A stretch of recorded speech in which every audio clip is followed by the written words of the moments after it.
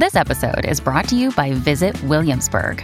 In Williamsburg, Virginia, there's never too much of a good thing. Whether you're a foodie, a golfer, a history buff, a shopaholic, an outdoor enthusiast, or a thrill seeker, you'll find what you came for here and more. So ask yourself, what is it you want? Discover Williamsburg and plan your trip at visitwilliamsburg.com. Get the little ones, sit back, relax, and listen to the Mutual Audio Network.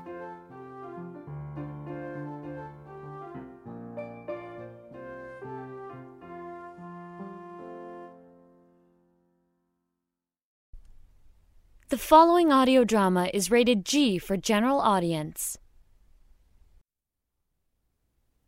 Chapter 12. It was a long ride out to the Smart Cell Superstore, and Abigail knew that she was taking a chance with the entire case.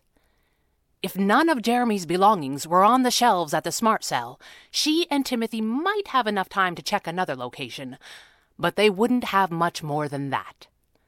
If they had nothing to show for a full day of looking, it seemed likely that her brother would call off the search altogether. That bothered Abigail, and she wasn't sure why. She disliked the idea of giving up on a case before it was solved, but this wasn't like some of her other adventures, where word had spread and established her reputation in the business. However the search for her brother's lost treasures ended, it wasn't likely to have much of an impact on the agency. So that couldn't be what was worrying Abigail. Nor was it the loss of the princely sum of $5 a day, a fee that was far greater than Abigail had charged before. She liked making money and keeping busy, but something else would come along, so it probably wasn't that either. As they neared the Smart Cell Superstore's parking lot, Abigail was forced to admit to herself that it was possible, just possible, mind you, that the reason this case had become so important to her, and the reason that she was so desperate not to go home empty-handed, was because of her brother. She was not sure if she wanted to help him or if she wanted his approval, and in fact, she did not know which possibility she considered more personally appalling. She locked up her bike and breezed through the store's automatic entrance like a girl on a mission, Timothy at her heels, shuffling the list that Jeremy had given her, to which he had added his own notes. The good news was that there was a toy section in the Smart Cell. The bad news was that it seemed to mostly be aimed at babies. Abigail shook her head in frustration. Jeremy's list included a number of near-complete sets of action figures and vehicles that could now be considered vintage, because toys age much faster than people did. After the comic books, those seemed to be the next most valuable things on the list, and there was nothing like that here. Abigail bit the inside of her lip in frustration, which was something that she did to keep herself from showing when she was upset. It had worked pretty well for most of her life, but it did not fool Timothy, who flagged down a store employee who was passing and told the story that Abigail was so very tired of repeating once again. It was a quiet day in the store, and it wasn't long before their tale of woe had attracted a small crowd of employees and casual shoppers, all sharing stories about precious treasures that their own mothers had thrown away when they were close to Jeremy's age, and Abigail began to feel like she had lost control of the situation. "I'm sorry to interrupt," she said, not sounding very sorry at all, "but if none of the items we're looking for are here, we need to be moving on." "What was it exactly that you were looking for, honey?" a tall woman asked kindly. Abigail looked at Timothy, who had done a little extra research and had lots of notes that he was eager to make use of. "There are 3 main groups of action figures and related vehicles and playsets," Timothy began. "Action figures?" a dark-haired girl said. "We don't usually have things like that." "One is the Jungle Jack Adventure Squad series," Timothy said, ignoring her. "About a dozen figures in the 3.5-inch scale. An ATV and a swamp boat." "They must come in, though," an older man said. "Sounds like the sort of thing that mothers would clear out all the time." "The Dino Fight team is next on the list. Those are about 5 inches high and tie into the second Dino Fight television cartoon show. Timothy had worked hard preparing these descriptions, and he seemed determined that they should not go to waste. "They do come through," a woman in gray overalls said, nodding. "I've seen that kind of thing in the back, just not on the floor." "You've seen them?" Abigail said, trying not to get excited. "You mean recently?" I guess not recently," the woman said, shaking her head. "But I'm not really sure I would have noticed." "The bulk of the remaining figures on the list are Action Slam Power Hour Kung Fu Corps," Timothy said, raising his voice a little to be heard, and remaining oblivious to the fact that no one was listening to him anymore. "That set came to the client from an older cousin, as it is quite a bit more vintage than the others, and even more collectible." "Do you think Ryan might have things in the back that he hasn't put out yet?" the store manager asked no one in particular. "He always has stock that he holds back," one woman said. "He starts planning for Christmas in January. That's how come we always have enough inventory." Everyone agreed that was true, and that's exactly the sort of thing that Ryan would do. "Hold on a minute," Abigail said. "Who's Ryan?" "Ryan is our stock supervisor," the store manager said. "I can take you to him if you'd like."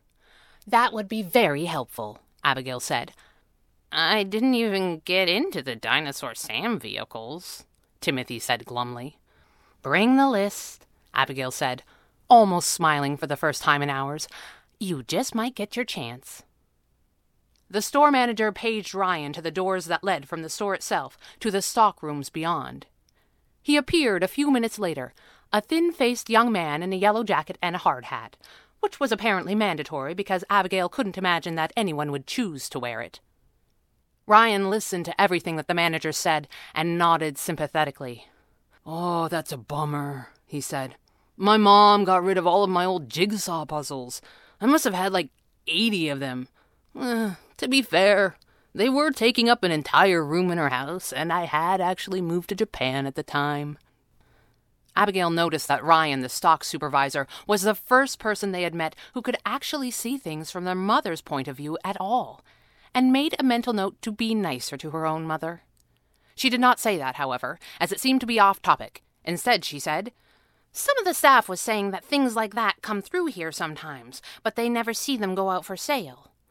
She tried not to make that sound very suspicious, but didn't entirely succeed. Yeah, that's probably true," Ryan said, and he didn't seem embarrassed at all. "This isn't like a normal store, miss," he said. "We try and make the things we sell affordable to people who don't have a lot of money, but we're also trying to raise money to support the other charitable projects we work on." The manager nodded. "We have an out-of-the-cold program," he said, "and we run job retraining programs to help people get back on their feet. The money the store makes goes right back into those things. We do what we can to raise as much as we can." "But how does not selling things turn into more money for charity?" Abigail said, confused. "These figures that your brother lost," Ryan asked, "did they have all of their accessories and things? Were they in good shape?" Timothy raised his list again and looked like he was ready to start reading, but Abigail put a hand on his arm and he hesitated. "Yes," she said simply. "He was a very fussy child, in his own fat-headed way." Ryan nodded. "The people who come here to shop for toys," he said, "most of the time, they're looking for a present for a baby. Close to Christmas, I try and have a good selection, but they're not looking for vintage. We might get $1 or $2 on the racks for something that could get 10 or 20 from the right buyer. I have a couple of guys who come through once in a while to see what we've got." "Collectors?" Abigail's heart sank. Ryan shook his head. "Resellers," he said. "These guys pay a pretty good dollar for this stuff, because they have customers who pay even more. And that's good for everybody, especially consolidated charities and the people we help." Abigail and Timothy exchanged a look. "It's a pretty slow time of year, but I had one of my guys in the other day," Ryan said. "He looked pretty happy when he left, and he donated more than $100 to get what he did." Timothy produced his pages of research from the internet, complete with pictures, and Ryan nodded grimly. Yeah, this all looks pretty familiar, I guess," he said. "Look, He isn't going to just give anything back, but he's a pretty good guy. I can get you his number if you like." Abigail nodded and tried not to sigh, even a little. "Thank you, sir," she said. "That would be very helpful." 15 minutes later, they had spoken to the man at the Heroes of Yesterday Emporium, which was all the way out at Snyder Road, well out of bike riding range. He confirmed that he had at least some of Jeremy's collection in the store, and while he wasn't about to just give them away, he did agree to hold on to them until the next morning. Abigail thanked the man and hung up, and then thanked the manager of the Smart Cell Superstore who had let her use the telephone. He wished them good luck, and several staff members waved and said the same as Abigail and Timothy left the store. "I have a shift tomorrow morning," Timothy said. "I don't know how we're going to get all the way out to Snyder Road anyway." "Much as I hate to say it," Abigail said, "I don't think my brother is going to give us a wad of cash this big for expenses. I think we're going to have to break Brannigan's golden rule." "What's Brannigan's golden rule?" Timothy asked. She had said this kind of thing before, but he always picked up his cues like a good sidekick. "Never take the client out on the job," Abigail said grimly. "I think my big brother and I are going toy shopping."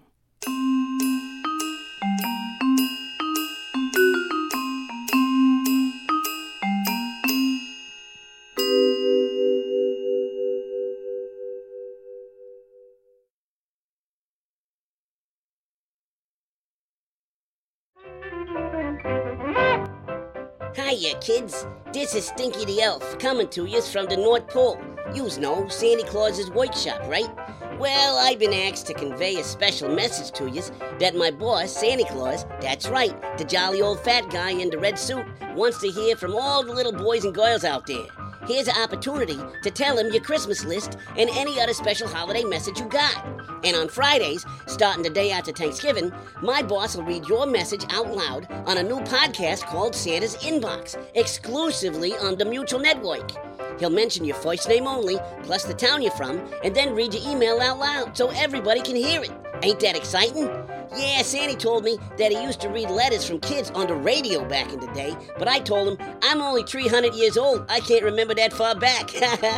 Okay, what else? Oh yeah, this offer is open to anybody. Kids, grown-ups, the young at heart, anybody who wants to send a special message or a dedication to anybody else. So anyways, start sending Santa Claus your emails now to santas.xmas.inbox@gmail.com. That's santas.xmas.inbox@gmail.com. Kids, please ask your folks to send your email for you.